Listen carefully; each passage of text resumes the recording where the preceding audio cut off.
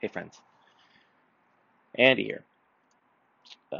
Unfortunately, no regular episode of Lucky Paper Radio this week.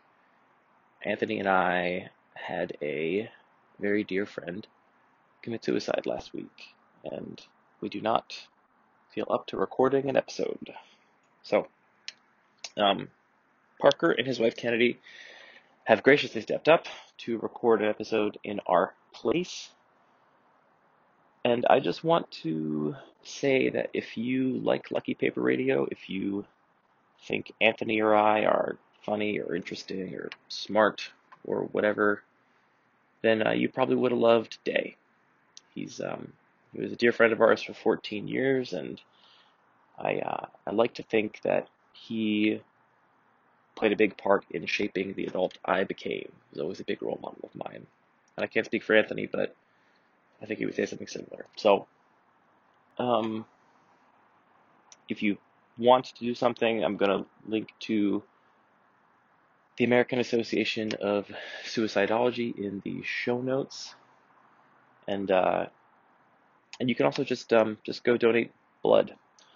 Day always donated blood every 2 months for the entire time I knew him, basically, just because it was the right thing to do. Never made a big deal about it or anything, but that's just who he was. So,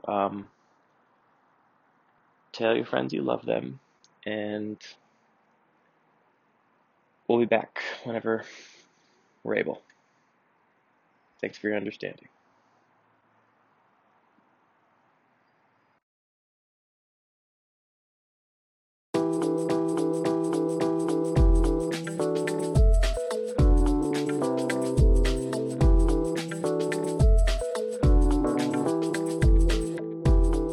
Hello, and welcome to another episode of Lucky Paper Radio. I'm your host, Parker Dark Andy Lamascus, here with my co-host, Kennedy Boros to the Bone McAllister. Kennedy, how you doing? Great. Thanks for having me. You know, 2020 has been a year of Cube for the two of us, hasn't it? It sure has. I think it's mostly due to quarantine. We have just been playing a lot of two-player draft formats with each other. Yes, 7 of them to be exact. Wow, I didn't realize it was that many. And I don't think we would have gotten there if you weren't such a spikeopath, as I realized. You really only play because you want to beat me, and that's all there is to it.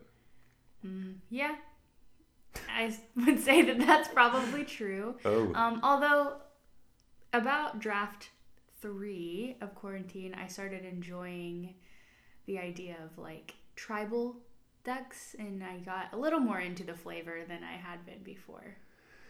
Yeah, I remember once you tried to tell me that if Sarah Angel were a textless, artless card that just said card 94A 4/4 Flying Vigilance, that you wouldn't like it anymore, then... Well, yeah, who wouldn't want to look at that beautiful hair? Yeah, that's true. So I guess you have gotten a little bit more into the flavor for its own sake and not just game pieces that you can use to beat me. Right. Okay. So on today's episode of Lucky Paper Radio, we're going to talk a little bit about contextual card evaluation because, unfortunately, it's something that I really need to work on. Oh, don't we all? Yeah, I think it's actually one of the hardest things of Magic in general is learning when to abandon your heuristics or at least reshape them, especially if it's a good heuristic. I mean, the better a heuristic is, the harder it is to abandon it when it's not appropriate. Mm-hmm. So to do that, we're going to first segue into our listener-submitted Pack 1, Pick 1. Is there some theme music that goes here? Yeah, I think so. I don't hear it, though. Do you? Mm-hmm. Okay. Our Pack 1, Pick 1 this week comes from listener Jordan, who goes by Jay Celzo on Cube Cobra. Jordan's actually a personal friend of Kennedy's and mine. Mm-hmm. And we had the opportunity to draft this cube, what was it, last week? 2 weeks ago? Something like that. Yeah, the time is blending together. Mm-hmm. So I guess let's just dive right in. I'll read the cards in the pack, and then you tell me what your top 2 or 3 are. Okay. Okay. We've got Temple Garden, Bloodstained Mire, Sky Marcher Aspirant, Marsh Flats, Massacre Worm, Hypnotic Spectre, Phoenix of Ash, Woodland Cemetery, Chart a Course, Lavaclaw Reaches, Rakdos Signet, Mana Tithe, Venser, Shaper Savant, Elvish Mystic, and Ransack the Lab. Whoa, that's a fun pack. I think my pack one pick one would have to be Mana Tithe, because, I mean, how often do you see a white counterspell? This is true, and I also want to make it known that you are perhaps the world's most effective user of Mana Tithe. When we were playing this cube in real life, you had it in your deck. And what happened? I booster tutored, and the booster that I opened was pretty good. I was playing red, and I opened a Chandra Torch of Defiance. And then I went to cast it in the same turn. And then I heard my opponent say no, and I was like, what? But I'm playing a Boros deck. And turns out it was Mana Tithe. It was Mana Tithe. Oh, man. I think, actually, I did pick Mana Tithe fairly early on. And typically, as my heuristics, thanks teacher, have taught me, I look for lands in the beginning stages of a draft. In this particular pack, there's a lot of dual-colored lands. So if I were going the land route, I'd probably go Temple Garden because it's the only fetchable, and, well, Parker here knows how I hate non-fetchable lands. Yeah, that's true. You really, really do hate those. But because it's white-green, it would probably give me a little bit of pause. And Mana Tithe being such a low cost, I'd probably snag that even if I pivoted away from white. Wow, that is so interesting. Okay, so we're going to have to do a second pack one pick one here to examine those contextual card evals, because those heuristics you're using are really good, but you've honed them using the cube that you and I play most frequently, which is a slightly different environment. So I guess to share my thoughts on this pack, I'm thinking initially that Elvish Mystic looks really good to me. I like to, having played this cube, I realized that it's important to accelerate one's mana. The games can go slowly, and I've found that whoever resolved the first 6-drop and got it to stick around was pretty heavily favored in the game. So as a result, I would want to accelerate my mana as much as possible with Elvish Mystic. In close second place are the fetch lands, because, again, we have a lot of good 6-drops and a lot of good gold cards in this cube, and as a result, I would want to be able to cast my bombs. However, that's not what I picked in real life. When we drafted this, along with Jordan and some other local Magic players, I ended up picking to go into mono red. So in this pack, I probably would have first picked Phoenix of Ash in real life. Even with a double red? Yeah, because, well, this goes to our point about contextual card evaluation, because I had looked at Jordan's list and I realized that there was quite a few red 1-drops, quite a few red 2-drops that were aggressive, and several premium red aggro 3-drops. Phoenix of Ash being one of those premium 3-drops. Part of me thinks it's maybe red's best aggressive 3-drop because it doesn't die to removal in the same way that Goblin Rabblemaster does. Yeah, I remember passing that card along in the draft and regretting it later. Yeah, well, as it turns out, I was using the wrong heuristics myself. I had been trained using earlier versions of my own cube, and we're talking like 13 mountain aggro, something like 8 1-drops, curves out to 3 mana instead of 5 mana like many of the decks in Jordan's cube. In other words, my heuristics were mistuned, and as a result, I ended up building a low-curving red aggressive deck that was not situated well for this metagame. So, in other words, I ended up going like 1 win, 2 losses, and it was not close. I was not going to win those 2 matches, probably no matter what. That's true. I appreciate your vote of confidence there. Well, it's just you were playing me. Oh, So. yeah, I had no chance against you. And actually, that's really funny because you were playing a Boros deck, and it was aggressive, but also a little slower than the aggro decks you and I are used to. Definitely. It had enough aggression to get people down to the wire early on, but I couldn't ever quite cinch the win. And then, unfortunately, it had enough steam where it made me feel like I could make a long game happen, but never quite got there. So I think I ended up getting like 4th. 4th is a lot better than 7th, which is what I got. So I wouldn't beat yourself up too much. Something I did enjoy about this draft is I was paying a little bit more attention to flavor and things like that. Cards weren't just 1A, 1B, 1C, etc. I tried to play off of the warrior type. So I had Kargath. Is that his name? 1 red. I have no idea. He's a 3/1. Oh, Kargan Intimidator. Oh, yeah. Kargan, whatever. You also got me with that card. What did I do? Did I chump block? And then you just very calmly pumped it in response. And I was just, that ruined my day. Yeah, so I had that card and like maybe 4 or 5 other warrior type cards. So in the few games that I did have multiple warriors on the battlefield, it was awesome because then I could turn an opponent's card into a coward, and swing with all of my warriors and wouldn't be able to be blocked. But yeah.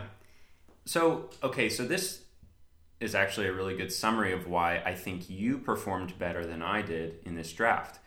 You tuned your deck to go a little slower than mine, and you also incorporated these small pockets of synergy. Kargan Intimidator keys off of warriors, and so you put a lot of warriors in your deck. I know that you played Showdown of the Scalds, that new powerhouse from Kaldheim. It's a saga, and you leveraged that pretty effectively, whereas I was just on a red beat down and burn plan with very little synergy. I mean, apart from the synergy that Lightning Bolt has with winning the game. And I think not only did I evaluate cards inappropriately for this context, I also didn't have my deck evaluation ready, because in this metagame, in Jordan's Cube, I noticed that there's relatively a lot of life gain cards. So I'm going to try and avoid value judgments per last week's Lucky Paper radio episode on good cube criticism. So I won't say whether I like these things, because that's just not helpful. But I do notice that Jordan's Black section especially has a lot of life gain incidentally. And those tools combined with some really powerhouse 6-drops. In this pack we see Massacre Worm. I also know that Jordan is running most of the Titan cycle. Those cards are able to really turn the corner in the game. And as such, a low-curving red aggressive deck that's maybe not quite as consistent isn't going to get there. It's going to be outraced by life gain, and then those slower decks can leverage the 6-drops to turn the corner. Whereas your deck was able to fight through some of that late-game grind much better. And your small pockets of synergy compensated for the fact that you were 2 colors and maybe a little less consistent on your mana than a monocolored deck. Right. Unfortunately, I was the 2 colors who draw cards the least, so I ended up having to top deck in most of my games and just hope that it wasn't another land. Yeah, top decking is the worst. Bad beats. That's all I have to say. True, but probably won't stop me from going Boros in the next draft, so... That's right. I said Boros to the bone for a reason. Okay, so thank you, Jordan, for, first of all, letting us draft your cube last week, but also sharing your Pack 1 Pick 1. If you would like your cube featured on a future episode of Lucky Paper Radio, send it to mail@luckypaper.co. Send your name and your pronouns, and we will talk about your cube on a future episode. Musical stinger. Yay! All right, so that was our listener-submitted Pack 1 Pick 1, and now we get a nepotism Pack 1 Pick 1 because we're going to talk about my cube. Now, I've chosen this pack intentionally as a case study in contextual deck and card evaluation. So let's read the pack. We've got Abbot of Carol Keep. We've got Shardless Agent, Vendetta, Phoenix of Ash, same as last pack, Hangerback Walker, Duretti Ingenious Iconoclast, Copperline Gorge, Ultimate Price, Huntmaster of the Fells, Badlands, Marsh Flats, Swords to Plowshares, Archangel Avacyn, Liliana of the Vale, and Blightstep Pathway. Kennedy, what are you thinking about this pack? Oh, I know, it's tough. it is tough. Okay, maybe this is a good time for our PSA. Would you like me to read these cards to you and explain what they do? No, thank you. I can read myself. Okay. So the PSA, I guess, is just because you are slow at reading, don't explain the cards to you? Yeah. Something I've noticed being a new drafter myself in group settings anyway, is that I am a little bit slower reading. Parker can attest to this. I do not enjoy wordy cards. No. If a card has more than 3 lines of text, I'm usually not reading it at all, ever.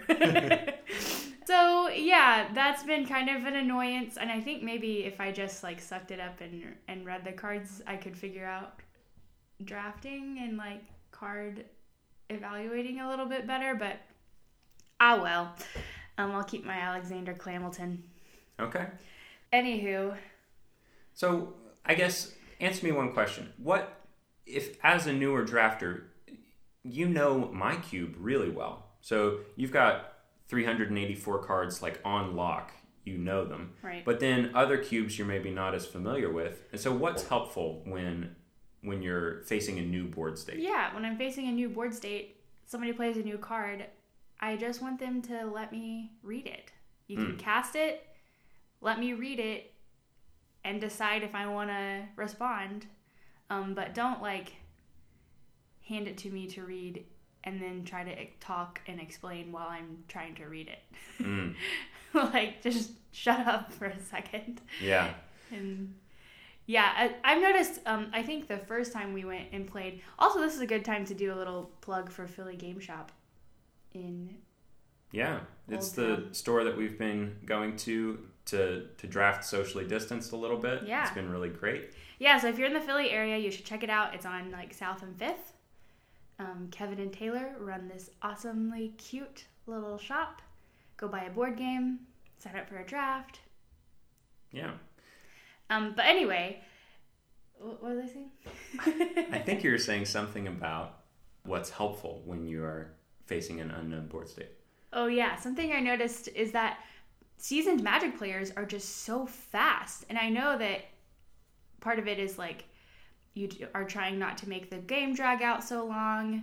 But for a new player, it's kind of intimidating. And I'm just like, slow down for a second and let me have a chance. Like, I just feel a lot of extra pressure a lot of times, unnecessarily, to play quickly. So just relax, everybody. It's not a race. Yeah, so what I'm hearing is it's okay to, when you're playing with a newer player, it's okay to slow down a little bit, let them read your cards, and even though we might be conditioned from like casual EDH to explain our cards as we play them because the table's too big for everybody to read your card 4 times, that might not be the best instinct at a 1v1 setting. Right. Okay. Especially maybe when you're playing the only woman in the room. Yeah. Okay. That's another good another good reason to make Magic more inclusive. And That's right. Teach your sisters. Teach your sisters. Teach your friends. Yeah. All right. Okay, so I guess let's circle back around to this pack 1, pick 1. What card are you looking at out of this pack from Mordor's Cube, which is what I call my list? All right, Mordor. I mean, obviously, Swords to Plowshares is what I'm looking at. 1 drop, instant in white, you get to exile a creature. I would have to think twice. I might instead go for Marsh Flats, but I think the likelihood of either of those cards wheeling back to me is low. Yeah. I think that's a really, really good pick in my list. So I'll contrast this a little bit to Jordan's Hubris Cube, which is what we looked at in our listener-submitted Pack 1, Pick 1. My cube, by contrast, is much more heavily multicolor. There's a larger percentage of fixing lands in my list. There's a overall lower curve. I don't run any 6-drops, I don't think, except for Shark Typhoon, which you never cast for 6, really. Well, you have. I have, but it's not the norm.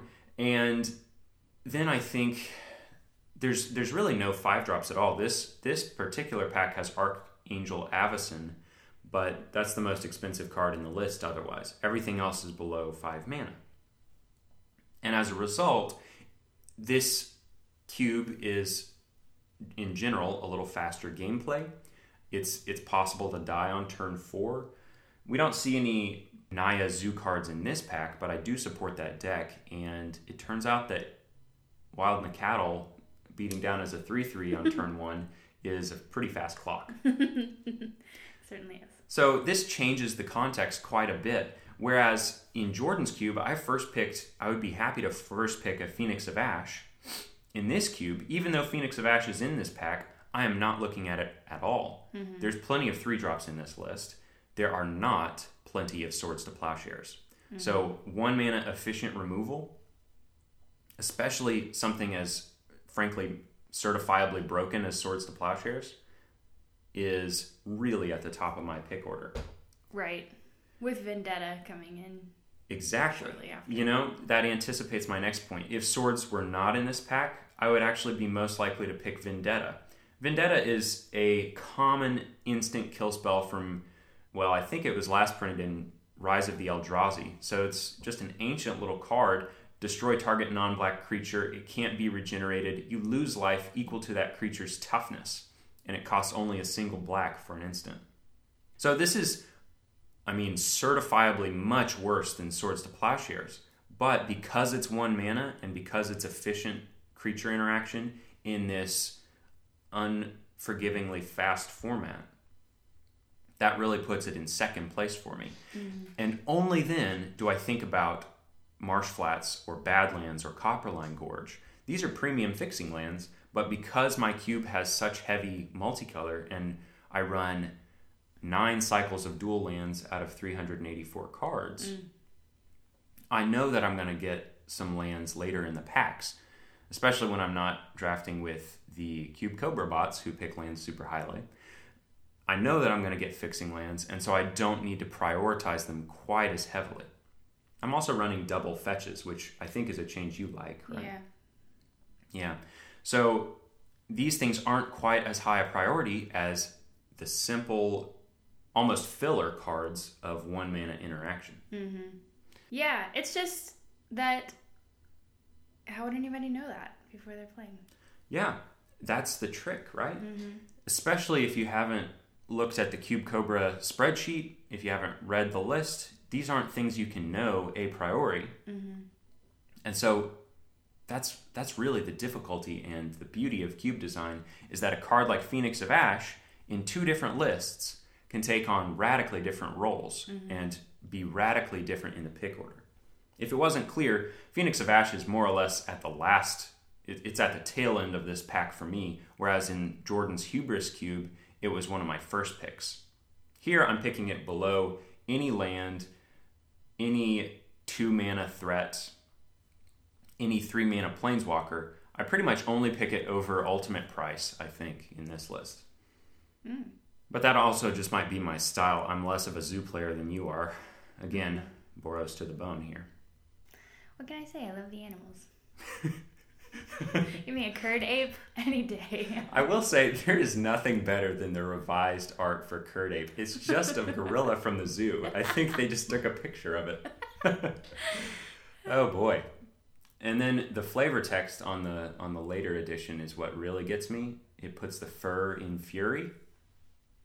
I think it's a classic Magic pun. Yes. And for that reason, I actually run both versions of Curd Ape. I can't bring myself to cut one or the other.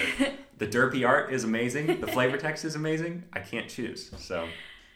Yeah, there's nothing like those old Magic derp arts with animals. That is the truth. Curd That Ape, is the truth. Winter Orb with that little... Oh, with the polar bears Polar bear. from Mark Tadine. Yeah, it's a great art. So, if you have any tips on trying to read a draft, send them to us. Yeah. I'd like to know. Record yourself in a voice memo. send it to mail@luckypaper.co. Include your name, include your pronouns. We would love to hear from you on how you draft with respect to the context of a cube. Musical stinger. That is it for this episode of Lucky Paper Radio. All our music is produced by DJ James Nasty. All our favorite pieces of cardboard are made by Wizards of the Coast. All the listening is done by you, and all the talking is done by Kennedy and myself. Kennedy, thanks for talking about magic with me. Of course. Okay, so I think you have a recipe to end the show. Is that right? I do. And if you can't tell from our accents, we're not from the Northeast, so we've got a pretty banging salsa recipe up our sleeves. So get ready because here it comes.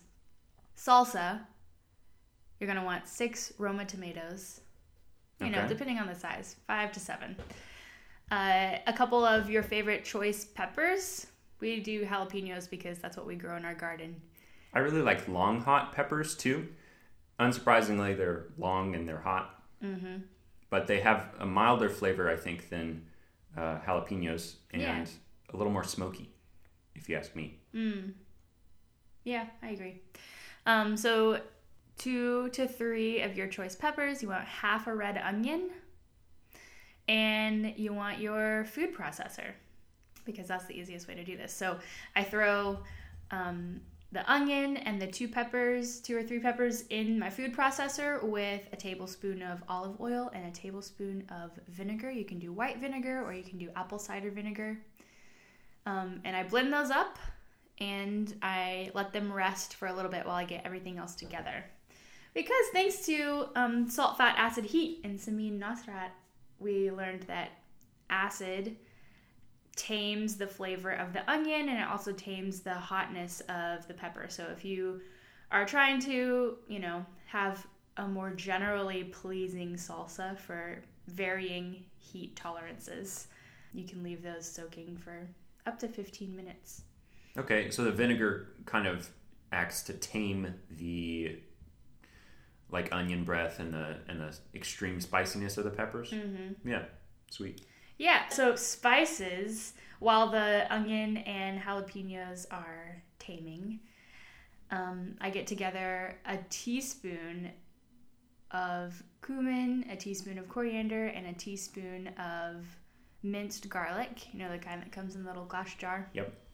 And then half a teaspoon of sea salt, half a teaspoon of black pepper, and then I sprinkle a little bit of cayenne. Okay. In it.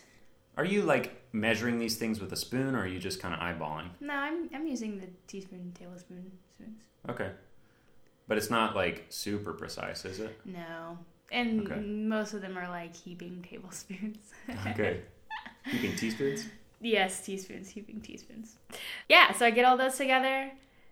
I throw them in the food processor. I squeeze a whole lime over those things and I blend them up. And then I start cutting up the Roma tomatoes.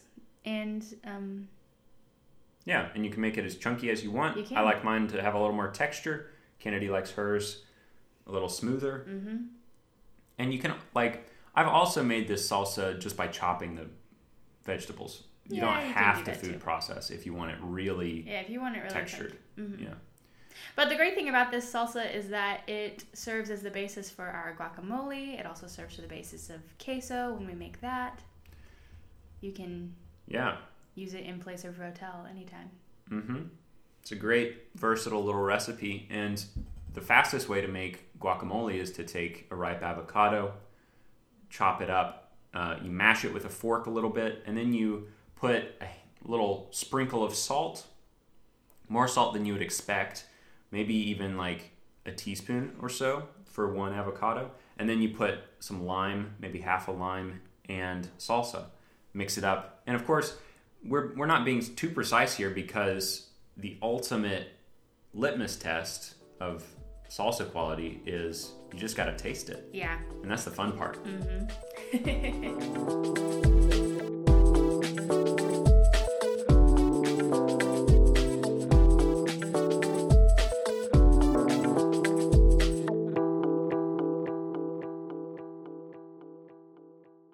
So tablespoon of those 3, and then half a, or did I say tablespoon? I don't know. I don't either. All right, let's start at the spices. Okay.